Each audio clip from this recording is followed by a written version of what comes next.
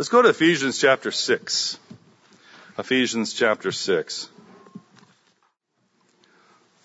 We read, children, verse 1, obey your parents in the Lord, for this is right. Honor your father and mother, which is the first commandment with promise, that it may be well with you, and you may live long on the earth.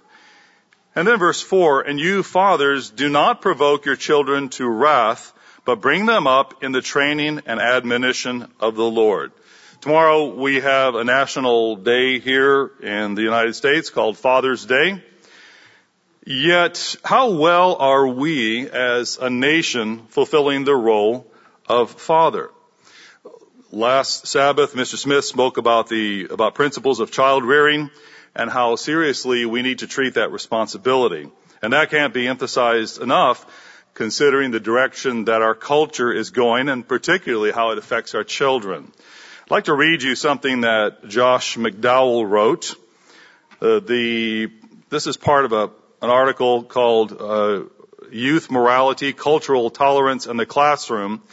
And it's under the subheading, Christian Youth Morality Affected More by the Classroom or Parents? ? And then he writes, it's not that our kids are rejecting Christianity, it's that they have been influenced to define it according to their cultural setting. They are putting together their own religious canon in a smorgasbord style, led to believe that it is better to pick and choose from various ideas, concepts of God and religion around them. They construct a tailor-made, quote, faith that's just right for them and offends no one. For example, listen to Amber, a typical 16-year-old Christian from a Christian youth group, who, as she responds to the question, is it wrong to engage in premarital sex? Well, responds Amber, I believe it's wrong for me, but do you believe, asked the leader, that the Bible teaches that premarital sex is wrong for everyone? Amber takes a moment to weigh out her answer, and she finally says, I know it's wrong for me, and I have chosen not to have sex until I'm married, but I don't think I can judge other people on what they do. Our culture is marinating in thinking that is contrary to the ways of God, and we're being forced to watch. And we're being forced to watch as our children are marinating in that culture to the point where, as I just read in that example, where a willingness to go along with or accept, whether it's, I'll say sodomy, or whether it's transgenderism. Well, premarital sex is a small thing compared to some of the weirdness that we have now. But they're being forced to accept it as okay, otherwise they're being judgmental. And that's where we are. But how did it get this way? How do we get to the point where evil is called okay and good is called judgmental? One of the most basic answers is bad leadership. And I mean that in two ways. Bad leadership, let's just analyze it for a second.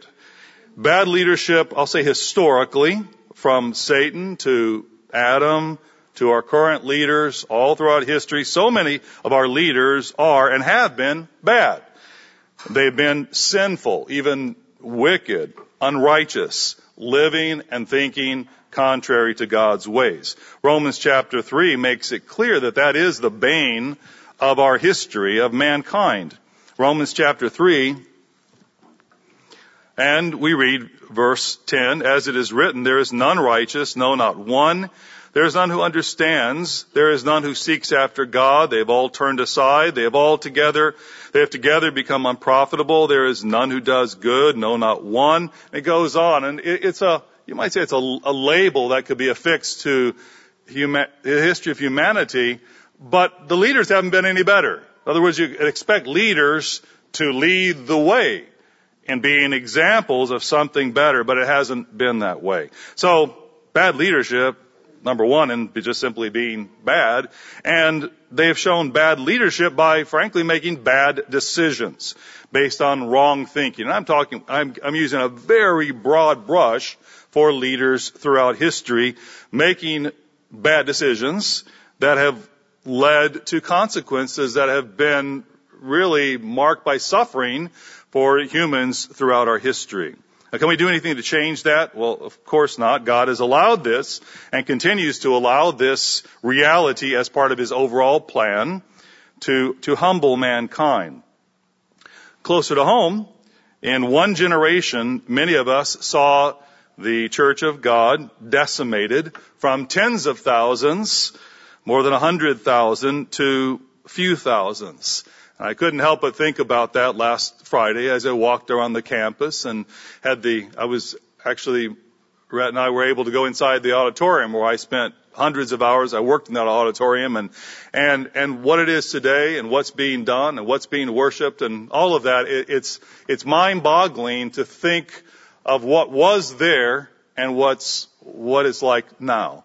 The words dedicated to God are no longer on the marble in the front of the auditorium area, but the chandelier is still there and the carpet still looks beautiful and the auditorium is still it's still a credit to excellence as it was intended to be.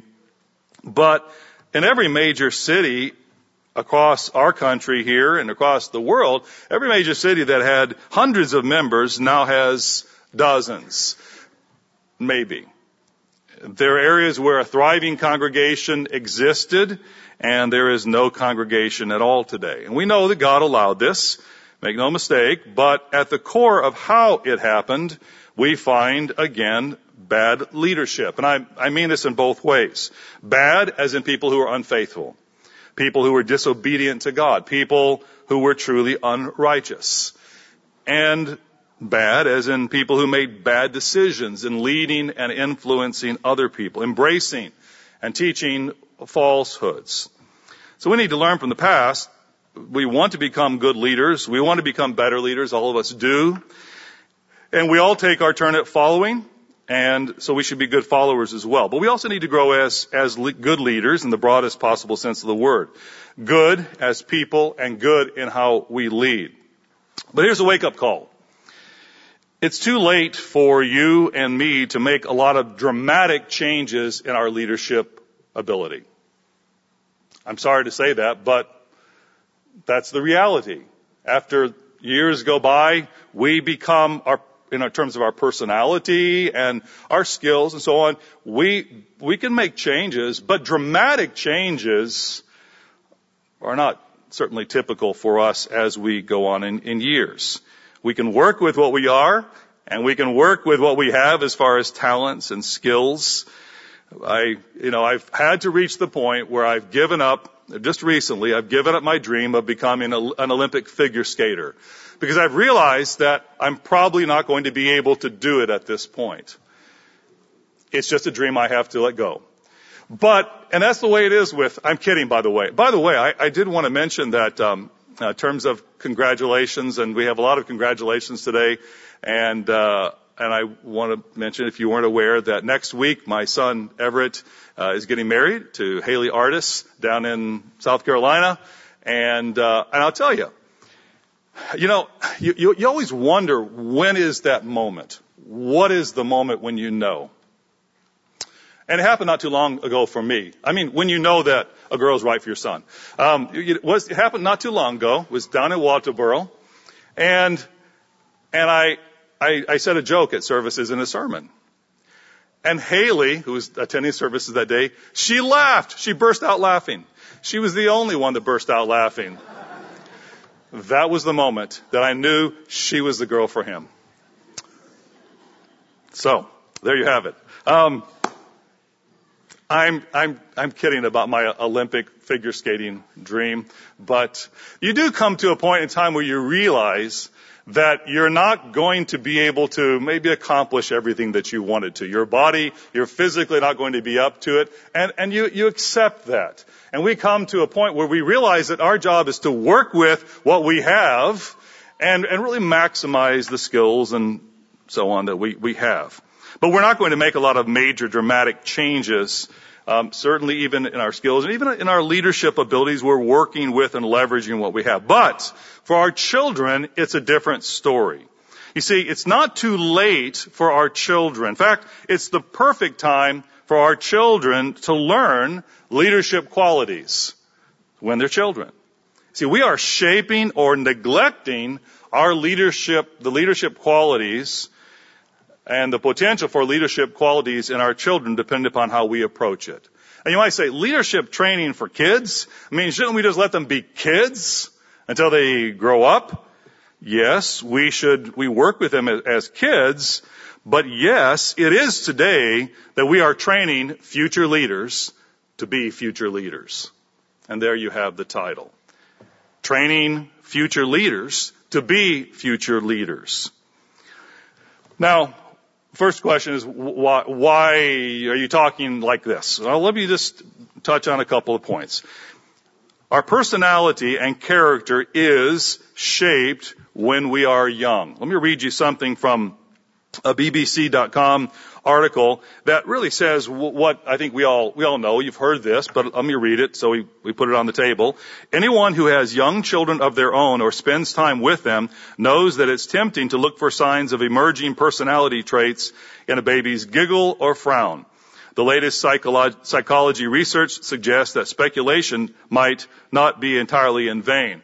I mean, I know we look, in babies for who they look like. I know we've had the opportunity to have my daughter Natalie and Rafe, our little boy, with us this week, and I've noticed that people will say, "Well, he looks just like you," but when I look at him, he's always making some face like this or something like that. In fact, the baby face that was on the cover of the Plain Truth magazine with that little baby scowling, I think that's the one that somebody said, "He looks just like you." And so I'm not sure that's a compliment or not. But, we look for these little signs when they look like us. But as the article was saying, there's also a serious side to this field. Increasingly, researchers are realizing that the roots of adult psychological problems may lie in behavioral tendencies that first appear in early childhood.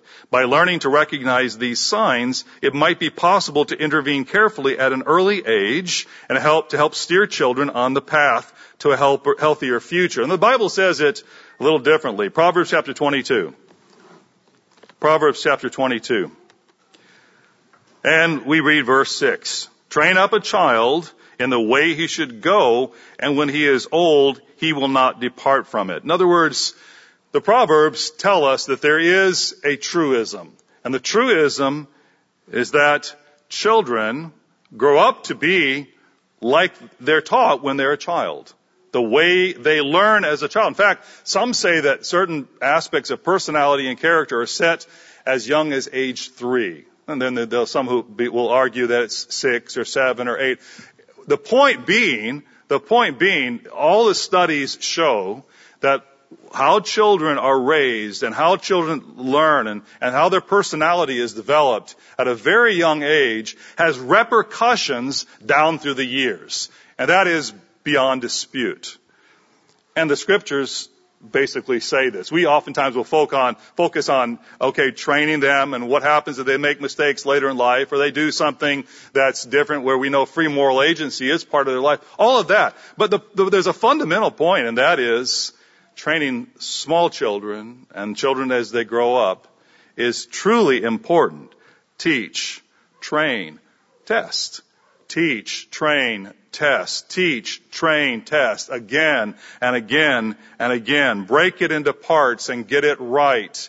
And teach and train and test. That's what it's all about. If we're going to make a difference in their life in 10 or 20 or 30 years down the line, we have an opportunity, the greatest opportunity of all, when they're young. Proverbs chapter 29. Proverbs 29.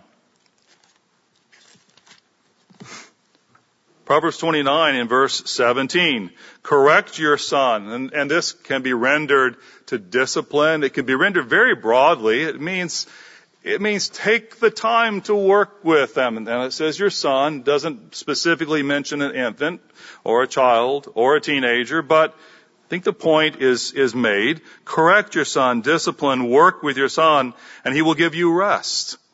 Yes, he will give delight to your soul. Because he will learn to make good decisions. He'll learn to build success in his life. Now, God knows this. Obviously, he inspired these proverbs. But if we go back to Deuteronomy chapter 6 and verse 7, God advised this and commanded this with the Israelites when he gave them guidance as to how to work with their children, how to establish really a righteous nation. Deuteronomy chapter 6.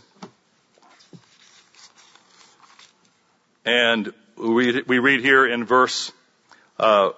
Well, let's jump forward to verse 7. He says, you shall teach them, that is verse 6, the words I command you today shall be in your heart.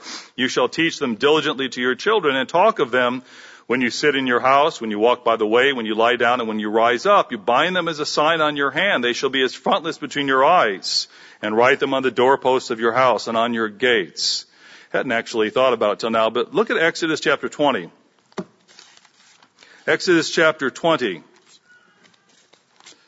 Something you may not have thought of, but it is I think it's a truism that fits, broadly speaking. Exodus chapter 20 and verse 12, when we have the Ten Commandments enunciated, we read verse 12, honor your father and your mother. Now look what it says after that. And we typically think of this in a very individualistic way, but there's a broader meaning that's very plain. And it says, that your days may be long upon the land which the Lord your God is giving you.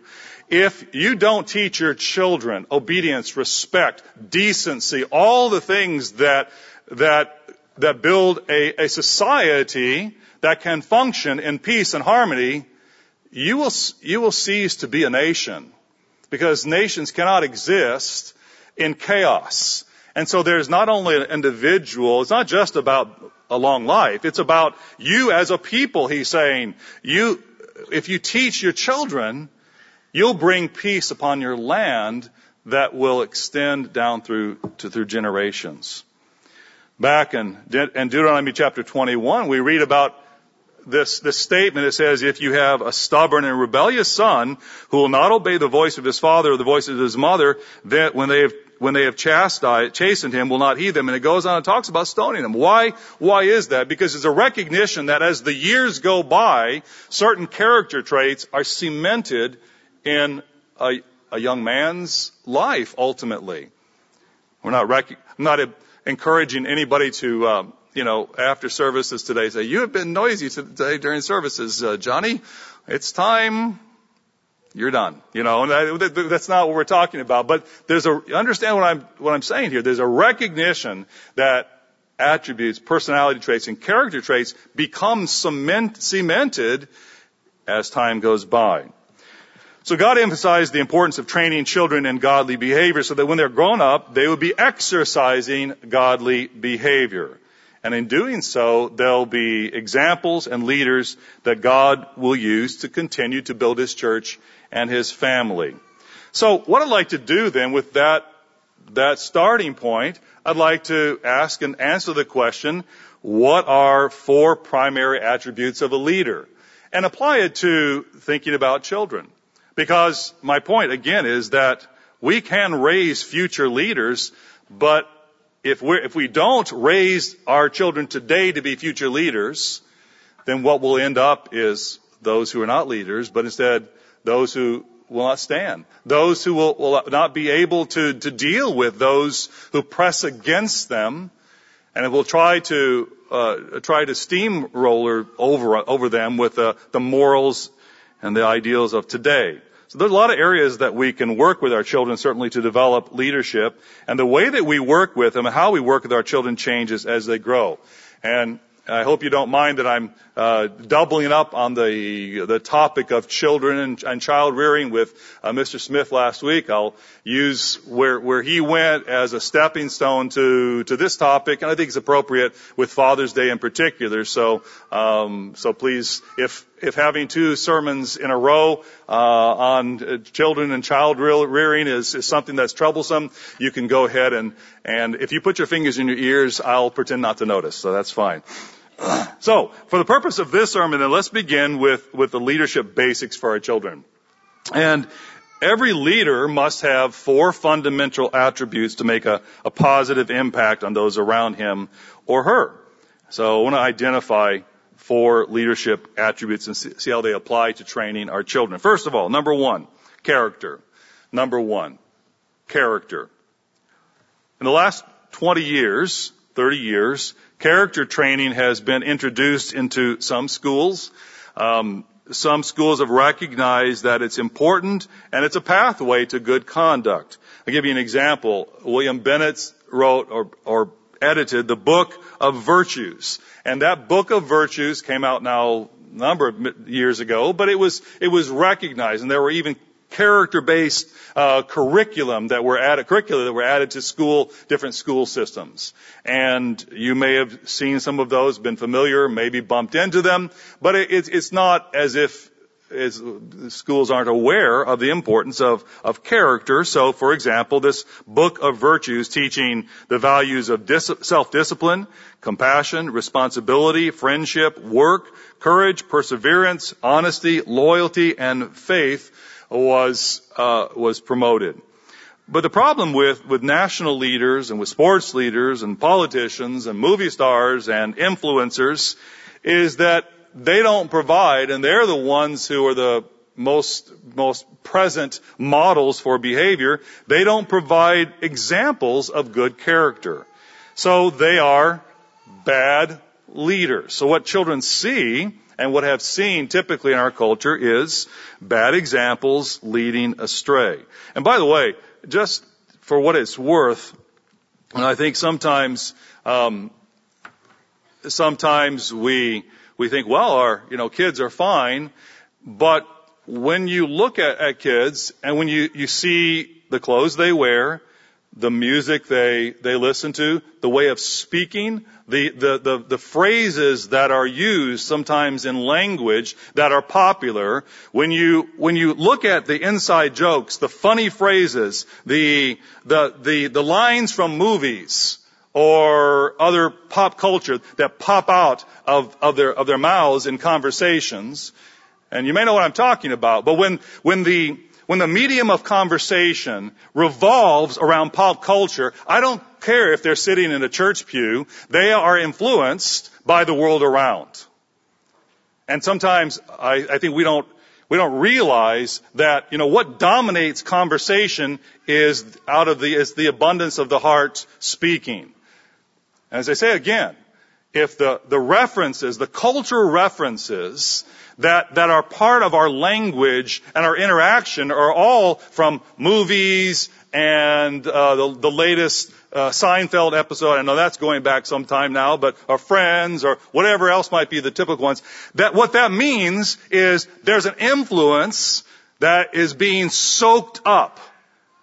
And just because they sit in a pew next to you, and I say they, because I'm talking about younger generation. It's the same thing with older generation in other ways. But the reality is, it's being soaked up. And where does it come from? Where does it come from? The influence that a lot of particular younger generation is under, they don't recognize where it's coming from. So sometimes I think it's useful to say, for example, okay, what that phrase, who said that? I don't know. Who said it? Well, you go back and you find who was the starter of that particular cultural phrase or way of dressing or whatever. And then my question is, so who are you following? Who are you following? A number of years ago, I think it was an eye-opening experiment, but a number of years ago, I gave a sermon at the feast on music.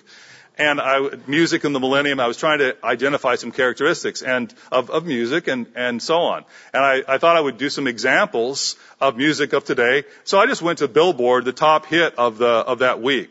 And I said, I'm going to play you what the top hit is today. So we have a comparison. And I started playing the tune over the sound system. And it was about 3 bars into it that there was this gasp from a large part of the younger audience, because they knew what was coming. And I played it right up to the point where the foul, perverse language was, and then I stopped it. Now, how did they know it was coming? The reality is that that's what they listened to. So don't kid yourself, okay? Don't kid yourself that and we're all guilty. I'm not trying to just point the finger. I'm saying the reality is it's more part of our world than we want to admit many times. What I'm telling you as fathers and as mothers and as fathers to be, some of you who are younger who want to be fathers, are you going to take responsibility for building character in your children so that they actually learn to do right or wrong? They learn that is not good because the source is bad. I'm just using very fundamental terms. The source is bad. It's wrong. It comes from people who are bad examples. Therefore, we need to say, no, make a judgment, and I'm not going to participate in that foulness. And we need to teach our children to make judgments like that, because character is what enables a leader to do what is right even when it's difficult. And if we want to train our children to be future leaders, we need to train them to do the right thing even when it's difficult. Difficult for them because they don't like it. They don't want to be told no. So they have to learn to accept no and do what they're told by their parents and then ultimately by God. And so that they can be able to inculcate into their very being a desire and a sense of importance for what is right, even when it's difficult. And you know what that does? That makes them a leader, because we are willing to follow a person who is clear-eyed on what is right and wrong and can always be counted on to do the right even when others don't. Isn't this what we read about in Daniel chapter 1? Daniel chapter 1, we won't read the whole account here, but Daniel chapter 1 is all about doing what is right even when others aren't. Doing the right thing is important for us as parents to teach to our children. Doing what is right. Daniel chapter 1, I'm not going to read the whole section here, but we come to the part where we see in verse 8, and Daniel purposed in his heart that he would not defile himself with a portion of the king's delicacies, nor with the wine which he drank. And you know the rest of the story. I'll point you to it, how they refused to take the things that were not right for them to eat. How did they have the character to, at this age, to stand firm? This is what I ask. I wish we could read about their parents, because this doesn't happen by magic. This doesn't happen out of the blue. And I can tell you why. It's because apparently there weren't too many other people who were standing with them, were there? But they were all there, yet they were among at least a certain number who were with them were from the same place they were. But their parents taught them to stand on what is right. That's character. That's character. How do they have it? What does this say about their parents? What does this say about the training and the tireless training that you parents go through with your children, day by day, hour by hour, the constant training? It says it counts, because when it came to standing up and being leaders who are recognized now, their names ring in history, and they were used for a purpose by God, that happened. They were leaders because they were taught to be leaders a long time before that. They can relate to clear lines. And isn't this one of the things that children do have to face as they go from toddler stage into young children and into older children? And I don't know everyone's situation here. I only know the situation I grew up in and that of my kids, where there were issues that children face, where they have to say, no, I'm not going to go to that Christmas party. I don't keep Christmas. Sorry. Or, no, I'm not going to be part of that activity that's on the Sabbath. No, I can't play in that game. I know my parents are weird and we do this Sabbath thing, but, I can't play in that game. I actually said that one time, by the way, in the all-star baseball, couldn't be in play in a tournament. Yeah, I know my parents are weird and we keep this Sabbath thing, but the rest of the team were like, oh man, you got it rough. Yeah, I know. I stood up. Maybe I stood partially up in that situation. But they're with your scenarios, and it's good to actually have them involved in situations as they begin to grow up, where they have to enunciate their belief and they have to take a stand and say, no, I can't participate. I won't participate. But that comes by teaching. That comes by actually coaching them in it. That comes through time as they learn what the right things are to do. They learn why they're here. They learn when you explain about the Sabbath day. This is why we're here instead of going somewhere else. It's not just because we have to go to church. It's because this is the Sabbath. And here's how we treat the Sabbath. Here's how we treat the Sabbath differently. All that coaching is what goes into what is right. But that's laying the groundwork for them being leaders in the future. Last week, Mr. Smith read Genesis chapter 18, where we read how Abraham, I'll just read the passage in verse 19, where we see God said, I have known him in order that he may command his children and his household after him, that they keep the way of the Lord, to do righteousness and judge justice, that the Lord may bring to Abraham what he has spoken to him. So he said to Abraham, I'm going to ground you. I'm going to teach you so that you can ground your children in an atmosphere of admiration for doing things right, even in difficult situations. I'm going to give you a legacy. I'm going to tell you the story of Noah.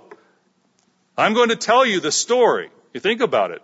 How do we know the story of Abraham and Isaac? It's because Abraham and Isaac, you think Isaac didn't tell that story to his children? And you think he didn't tell it to his children and his grandchildren and his great-grandchildren with admiration for the dedication of his father and what it meant? And it also reflected on him and his faithfulness in his dad. How many times do you think that story was told over the campfire? Again and again and again. So what stories as fathers and as families do you have of character? We're going to talk about character and building a legacy of character. What stories of character did you grow up in? I'll bet you can remember them. I bet that you can remember them as part of the legacy of your parents and what was woven into your understanding of what was right and wrong and what was important. You know, I'm thankful that my father told me the story of keeping the Sabbath when he was 12 years old. And having to talk and tell his father that he could not go out and do a day's work on the Sabbath day, even though he was number 8 and everyone else had left, and he knew how it was going to hurt his father. You know, I appreciate him telling that story. That wasn't bragging. That was saying, look, this is what I had to go through. You need to do the same, and it's part of a legacy. What stories do you tell your kids? You know, that's the challenge, I think, with I'll say iPhone and everything else today, is because we are so distracted by all of that stuff. Maybe we don't talk to our kids enough and tell them the stories of the old days and tell them what's important. I was just listening to a particular talk where the guy was talking about that, how the greatest hindrance to, frankly, the brain development of his kids was iPhones, you know, because it's always there. And it's a whole lot more exciting to watch, you know, the latest TikTok video than it is to listen to dad or mom talk and tell stories. They're just not as good at it as TikTok. But what stories of character are you teaching your children? And what have you learned from your parents? Now, I remember, I'm going to tell my mom here, she practiced, you may not realize this, but you have an accordion champion player in your midst. She practiced for months and months and months on the accordion until she was able to play this song called the Saber Dance so well that she won a contest, a big contest at a Schrader Hotel in downtown Milwaukee. And it was the hundreds of people competing, and she won. Now, she doesn't look like she might be a championship accordion player, perhaps, but there she is. And she practiced for months on end, and she won the contest. But she didn't do it just by picking up the accordion and playing it one day. You know, it doesn't work that way. It's because of work and effort, and that's showing character in action when we talk to our kids and they see us and they hear us to talk about things. We read 2 Timothy chapter 3. By the way, that's the beauty of photographs, is you can look at the photograph and you can then talk about what happened. You know, what was that all about, Dad or Mom or Grandpa or Grandma? 2 Timothy, you know where I'm going here. 2 Timothy chapter 3. And we read verse 14.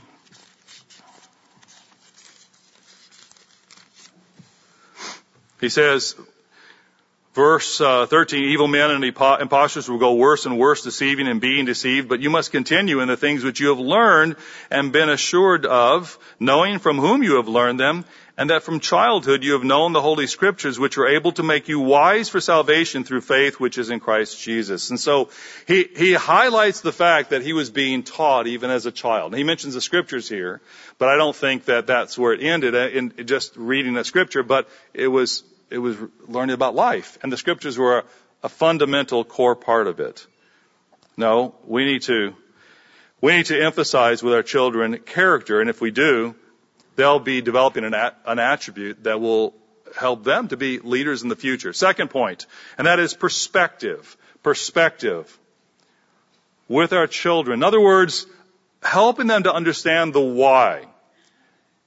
Not to convince them, but to help them to gain understanding. Now, with our children, there's the importance of helping them to understand why. I hope you understand what I'm saying. It's not talking them into the thing that we want them to do right. It's actually required them to do the right thing, but talking about why things are the way they are. That gives them perspective. That's important. For example, Exodus chapter 13. Exodus chapter 13. We can't win our kids or talk our kids into obedience. But we see Exodus chapter 13 and verse 8, when we read about the Feast of Unleavened Bread, and he says then verse 7, unleavened bread shall be eaten 7 days, and no unleavened bread shall be seen among you. But verse 8, and you shall tell your son in that day, saying, this is done because of what the Lord did for me when I came up from Egypt. So he says, look, let me tell you the story about what happened and why we do this. That's giving perspective. Giving perspective. Here's why we keep this night. Here's why we keep this day. Here's why we keep the Sabbath. I mentioned that before. Here's why we go to services. Here's why we stop doing these things at sunset and we start doing these things. Here's why. That's perspective. And it helps to frame our world. So the why, under perspective. Here's another part of perspective, and that is insight. Insight. Let's go to Luke chapter 2. When I talk about perspective and the importance of teaching our kids perspective, I mean insight, which is gained from parents teaching and reading and listening. You might say it's how wisdom is built. So Luke chapter 2, and we read here, Luke chapter 2 and verse 46.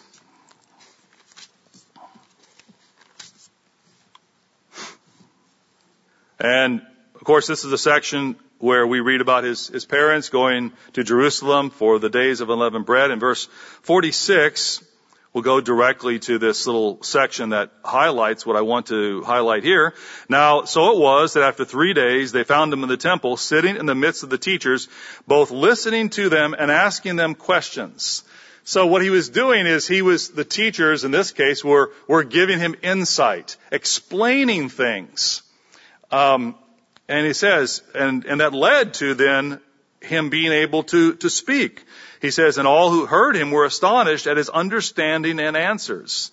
You know, it's wonderful to be able to, as a child, to be able to teach a child wisdom so they gain insight. I'll give you an example. When I don't know how old I was. I really don't. I'm thinking 13 or 14, maybe 12. But my grandfather, this is my mom's father, he took me to this big event down in downtown Milwaukee, and it was called something like, I tried to write it down, but I think it was something like Up for Success. And it was at the Coliseum in Milwaukee, and it was this big, obviously like a stadium, arena, where they play basketball and so on, filled with people. But it was all about being successful. And Bart Starr spoke, for example, gave an inspiring speech. I think Norman Vincent Peale was there. And a lot of these guys who were the inspirational speakers. It was sort of more of a businessman type setting where those who wanted to succeed in their business and everything went. My grandpa took me with him. And I sat with him and some of the other men that were along with him. I sat with him there for the day. Now, I say that meant a lot to me because he was interested in me gaining insight into what successful people think about. And he cared enough for me that he'd be willing to take me, this kid, along with him in hopes that I might learn something. But it also gave us something to talk about. And he was inspired that I was interested in hearing what I heard. And these guys were good too. I mean, these were inspirational speakers and they were excellent. And so I use it as an example as for me, I appreciated that desire for my grandfather to give me insight into success. We need to, with our children, we need to broaden their perspective by trying to give them insight. That's what wisdom is. That's what the Proverbs are about. And I learned also from my father the same. Let's go to Proverbs chapter 1. One time, we went on a fishing trip, and as we came out of the woods, we'd been in the woods for about a week, and we stopped at a hotel, and my dad got a phone call from my mom, and she told him that he needed to call so-and-so. It was his boss. And I heard the phone conversation, and his boss was pretty upset. And the first thing my dad said was, "Don't you talk to my wife that way." Okay, first of all, because he was not pleased at how his boss had laid into my mom. But he listened to what the gentleman had to say, and as it turned out, this man was accusing him of following some minister off, away from Mr. Armstrong. It was a long brouhaha at that time. It was a very high up minister in the church at that time. And my father was doing no such thing. But he was away from the phone for a week because we were fishing. And there were no phones where we were fishing. And so he was away from the phone. And so assumptions had been made by this minister and ultimately got all sorted out. But why I'm telling you this is that my dad took the time to explain to us boys who were with him at the time. He said, "I want to explain something to you." He said, "Look, sometimes you'll hear things, sometimes people will get upset, sometimes accusations will be made." He said, "It all comes out in the wash, so don't worry. You just have to keep your nose to the grindstone and be faithful. And I know in this situation it's false accusations, and we just go forward." And he talked about the scenario, not in a way where he was revealing confidentiality, but he took the time to give us insight into the fact that things will happen where you will be accused, even in the work, perhaps accused of something, or you maybe make a mistake, what have you, but things will happen, and that it's important to deal with it in a way that's mature and remain faithful to God. Now, I'm taking the time to explain this because I'm trying to give an example that, I found that was important for my dad to give me insight in that scenario, and it's something that I've been able to stand on for decades since that time. What can we give to our children where we can help them to have insight and also help them? The next part of perspective is vision, to have vision. Proverbs chapter 1, verse 8. Proverbs chapter 1, and we read here in verse 8, "My son, hear the instruction of your father, and do not forsake the law of your mother, for they will be graceful ornaments on your neck and chains about your neck." He says, "My son, if sinners entice you, do not consent. If they say, 'Come with us,' let us lie in wait to shed blood. Let us lurk secretly for the innocent without cause. Let us swallow them alive like Sheol, and whole like those who go down to the pit." And what he does, and the proverb does, is it lays out a vision. It lays out, here's what's going to happen. I'm going to tell you a story. If you do this, if you follow this type of a person, here's what's going to happen. So what is that? That's vision. That's explaining consequences. It's explaining the aftermath of what's going to happen. That's important, but we're talking about perspective. Now again, I come back to the point is leaders have perspective because they can help people to see, to envision the future for good or for bad. leaders have insight. Leaders point to wisdom and wise thinking as opposed to emotional responses. Leaders, this is the type of thing that leaders do. And if we want our children to be leaders, we teach them, help them to have perception. And perspective, I should say. And finally, the fourth part of perspective I want to emphasize is real skills. Real skills. Because when we have skills, and let's go to Proverbs 22. When we have real skills, we understand a number of things better. We understand what it takes to become good at something. So we appreciate good work. We appreciate people who know their stuff. We appreciate people who can do a good job. There is reward in learning a skill, learning to be excellent in an endeavor. So we read chapter 22 and verse 29, for example. Do you see a man who excels in his work? He will stand before kings. He will not stand before unknown men. There's a value to actually developing excellence. Whether for a child, whether it's a sport or a musical instrument or another type of skill, an academic skill of some sort or another, but something that can't be learned overnight, something that has to have 10,000 hours put into it to be good, something that takes time to develop excellence, that's something that's really healthy for young children to be involved in over a period of years. Now, I'm not saying you need to have your life revolved around them becoming a Olympic figure skater or whatever it might be. But at the same time, developing skills as opposed to allowing them to bounce around depending upon what they like. Because nobody likes hard work. And so having them do something they may not like, but this is good for them. Day in, day out. And after 10 years, they actually can play the piano pretty well. But if after a week, and I know this from a personal experience, I learned to play the accordion from my mother when I was young. And when I was 5, normally we started when we were 6, when we were in first grade. But in my case, because I felt I was smarter, I was the second. My sister was older than me, and I thought I was certainly smarter than her. I said when I was 5, I told my mother, I told her, I said, Mother, I'm a 5-year-old now, okay? I said, Mother, I think I'm old enough to learn the accordion now, just like my sister. And she said, okay. And so we had a lesson or two. And after 2 or 3 weeks, and I realized that I had to practice half an hour every day, I came to my mother and we had a talk. I said, Mother, I think I'm not old enough to play the accordion yet. I think I need to wait until I'm 6. And so I waited till I was 6, and then I started when I was 6. And but if I would have, every time I would have been tired of playing the accordion, I said, look, I think I need to wait till I'm 7. That would have gone on until I was 18, and I could escape playing an accordion altogether. But we little kids, they don't know the value of doing something consistently and learning something consistently, whether it's the books, or whether it's a musical instrument or a type of a game or even another type of a skill.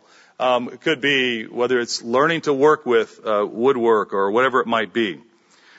So we see Proverbs 22 verse 29 highlights the importance of a skill. So giving your child perspective creates in them leadership capability because they understand the why, because they have a sense of mission, and they're in on the plan, and they have insight. They've learned to develop insight into what is behind the ways of the world, the way things function. And this type of person cannot help but lead and also influence. Now, third point in terms of raising future leaders, and that is courage. That is courage. Courage is important from kids. From the time they begin to toddle, we encourage them, we give them courage, and their courage is rooted in our courage. Joshua chapter 24, I'm just going to refer to the scripture. Joshua 24 verse 15 is this famous statement that Joshua made. And the reason I point to it is because it's a statement that surely echoed in Joshua's children, grandchildren, and great-grandchildren, and on down to the generations. because it laid clear where he stood. And you might say it was almost like if it could be put on a family crest. That was something that echoed down through the years for his family. But he said this, and if it seems evil unto you to serve the Lord, he said to the children of Israel, choose you this day whom you will serve, whether the gods which your fathers served that were on the other side of the flood, or the gods of the Amorites in whose land you dwell. And I've seen this in some people's homes, a little plaque. But as for me and my house, we will serve the Lord. What does it do to a child when they hear their parents say, son, I don't care what that other family is doing. This is what we are doing. And I don't care that they're in the church. That doesn't make it okay. What we're doing is this, because this is the way our family functions in terms of Sabbath or whatever it might be. Doesn't mean they have to be judgmental or condemnatory or condescending toward any other kids who are doing it differently. But our house is not going to be run by what other little kids say that their family does. That's not the way we function. What that does, that's the modern day equivalent of Joshua. I don't care the other kids are serving idols. You're not. Maybe it wasn't exactly like that. But when children hear their parents stand firm on what is right and what's going to be done, that gives them courage, because they're not on a shifting foundation as if do they know what their parents are going to say. They know what their parents are going to say. Now it's just a choice of whether we will stand up to that, whether we'll follow that. And I say that from personal experience. That gave me and my brothers and sisters great confidence, because we knew that there were things that my father or mother, because they said so, no, we're not doing that. No. And that gave strength. Courage is strength of heart. It's a sense of obligation and responsibility. And this is what we read in Numbers chapter 25 when we read about Phinehas, who said, no, this is not right, and I'm going to put an end into it. If you want to jot down Numbers 25 and verse 6. I listened to an interview this week with Tony Volk. Tony Volk is a developmental psychologist who has done extensive work on bullying. And it's a fascinating presentation that he gave in the interview. And I'm trying to still process it. And I think it's some fascinating comments that he made in the studies that have been done about bullying. But the reason I mention it is because of the comments that he made about how the personality and character of a bully has a low honesty, low humility in what's called the Hexaco model of personality structure. And it's like the next step after the the big five, I guess, and it began in about 2000 being used. And so, but in this structure, a bully is someone who is easily inclined to use his or her power to get what they want through whatever means they can. That's the gist of it. It has low honesty. In other words, they don't care if they want to deceive anybody. They'll do what it takes to get what they want. And low humility. They think they're good enough to do it. And again, it may be physical power, it may be emotional, it may be with girls even sort of a psychological warfare thing, but it's that power is used to get what they want. That's what a bully is all about. But you know what was fascinating to me as I listened to the interview? Part of what he talked about is how those character traits and those personality traits are built from a very, very young age. And because of that, he said, as you go through the whole interview, because of that, they can be, you might say, nipped in the bud. They can be channeled. They can be trained. They can be modified. Yes, we have genetic, built-in characteristics and all that. But his point was, if parents are working with their children, they can be headed off. And so what we want for our kids is the opposite, which is courage. In other words, courage to be able to use our power and our resources and our strength to stand up for what's right, or for somebody who's being bullied, as opposed to bully somebody else.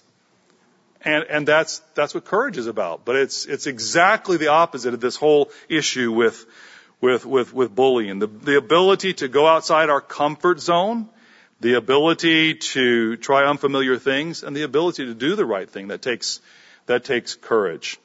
I was going to take some time and read through the story of Jonathan in 1 Samuel chapter 13 and through 1 Samuel 14. I think I will not at this point, but if you want to note it and read through it as part of this point, where we see that courage is contagious then. Courage is contagious. And we see that in that account and this is what happens with leadership. When someone is willing to step out, then other people are willing to follow. And so if we can help to strengthen courage in our children, then we are creating elements of leadership for them in the future. Okay, the last one I'll mention briefly before I conclude, and that is favor. We see in 1 Samuel, if you want to jot down 1 Samuel 2 verse 26, where we read about Samuel growing in stature, and it says, in favor both with the Lord and man. And we see the same thing is said of Christ in Luke chapter 2. Luke chapter 2. This is following what we read before, and we see verse 51, he went down with them and came to Nazareth and was subject to his parents, but his mother kept all these things in her heart. And look at verse 52 then, and Jesus increased in wisdom and stature and in favor with God and men. So what is this talking about? What we read here, if we take more time and you dig into this, is talking about relationship skills. In other words, initiative, inquiry, interest, influence, active listening. This is the ability to have good relationships with other people. And that's important for leaders, but these are characteristics that can be taught to children. I've seen videos where they show children who actually drive other kids away because they don't have the ability to cooperate. And so their strength, their you might say their dominant nature ends up with them as a loner because they're not able to interact with other kids. As little children, they like to be able to have a give and take, and you see that. But this is something that you can talk about more at another time. But the issue of favor is important in terms of this 4 parts of the elements that can be trained to children as future leaders. Now, as you're listening, the thought may have crossed your mind, okay, these are fine for children. I'm not a father. I'm not a mother. I don't have children, so this doesn't matter for me.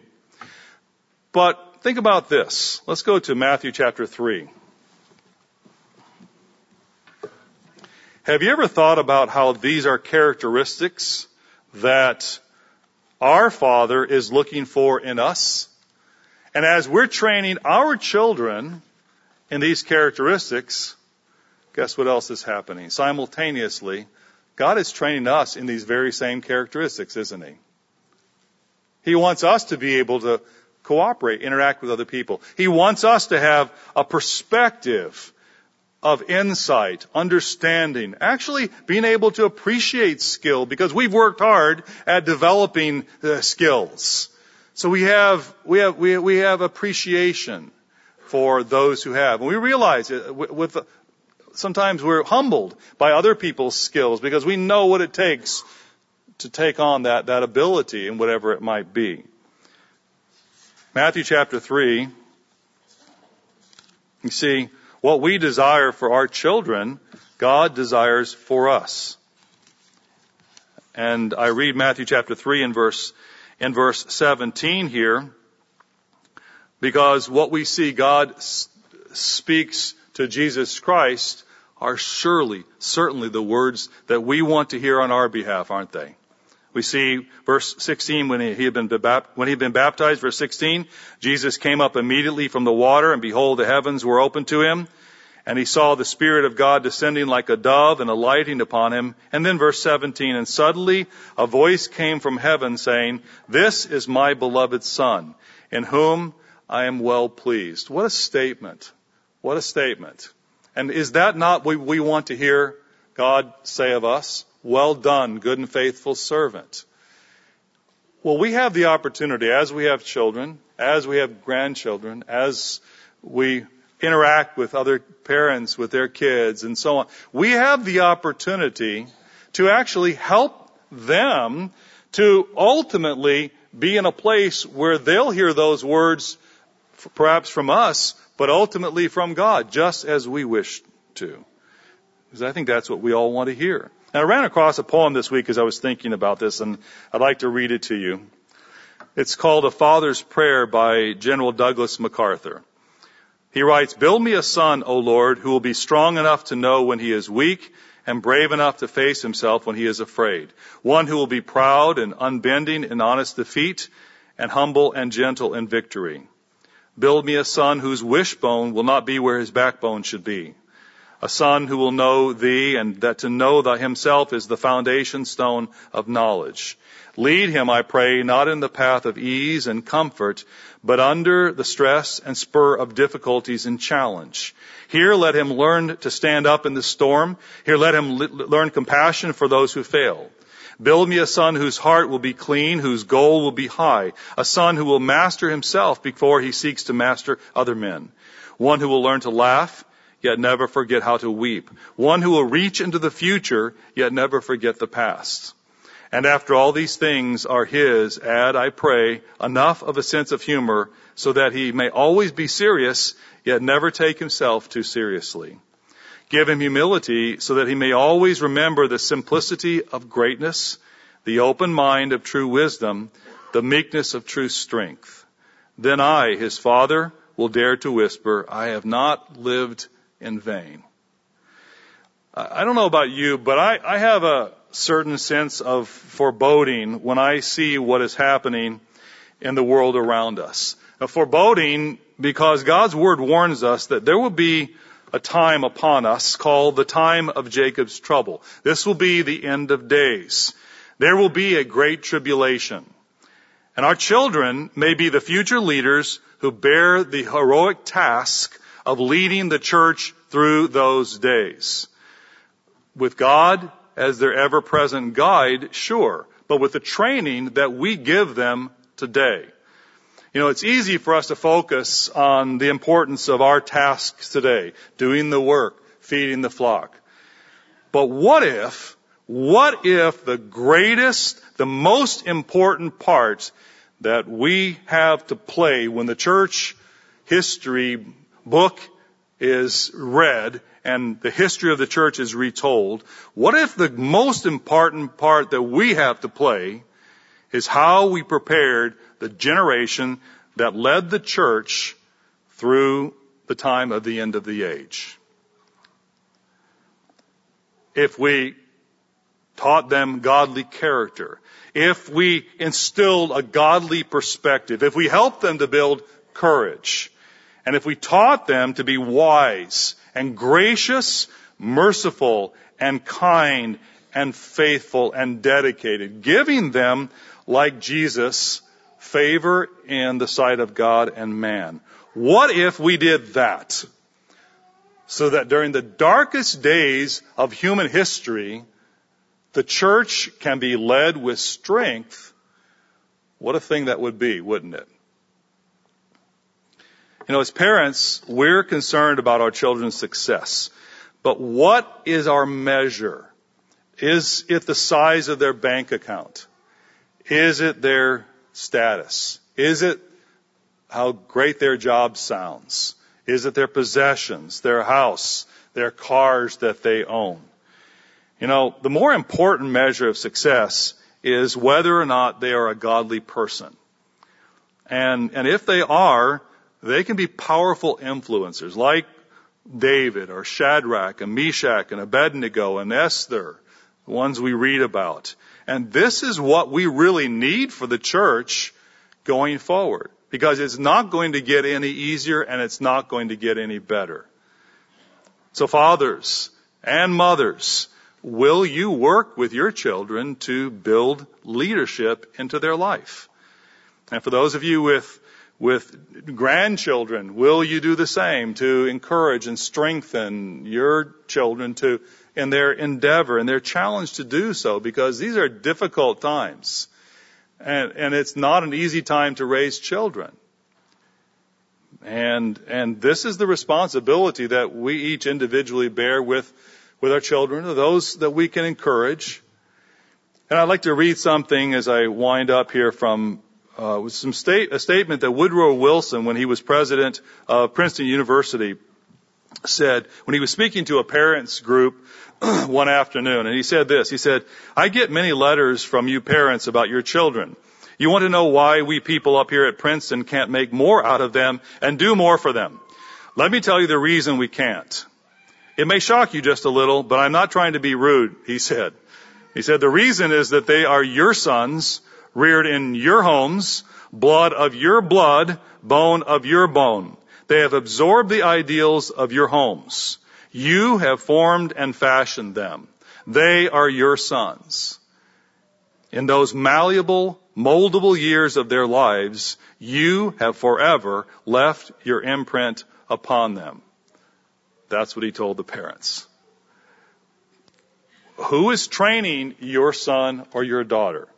Your local public school? Do you know what those people believe? What are they teaching? And if you're homeschooling your son or your daughter, what are you teaching? Are you teaching character and perspective and courage, how to gain favor?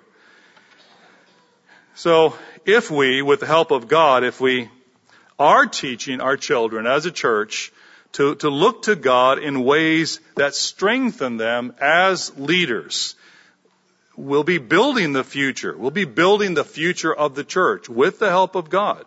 Let's go to Acts chapter 2. Acts chapter 2 and verse 38.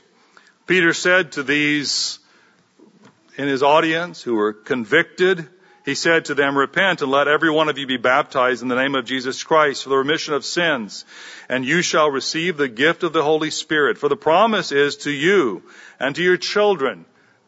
Because your children are in your hands. You have the responsibility for them. It's not just about you. It's not just about me and the lives that we lead today, brethren. It's not just about what we accomplish.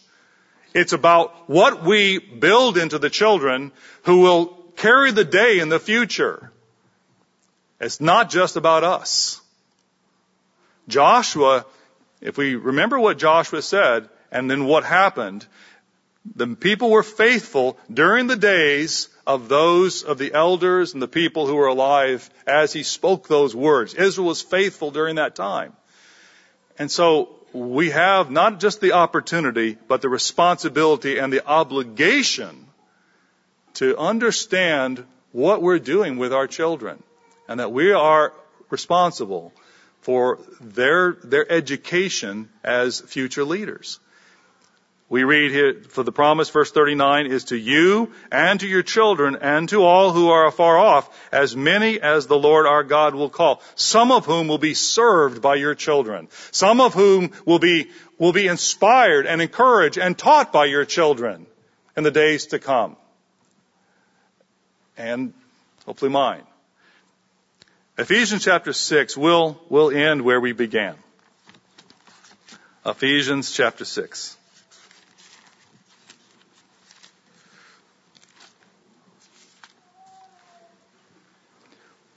So we read verse 1, "Children, obey your parents in the Lord, for this is right." But they may not be able to read because they're too young. And so we have to teach them what is right. He says, the latter half of the verse, "Honor your father and your mother, which is the first commandment with promise, that it may be well with you and you may live long on the earth." Verse 4, "And you, fathers, do not provoke your children to wrath, but bring them up in the training and admonition of the Lord." This, fathers, is our mandate. And if we will successfully fulfill this admonition, we will raise future leaders to be future leaders.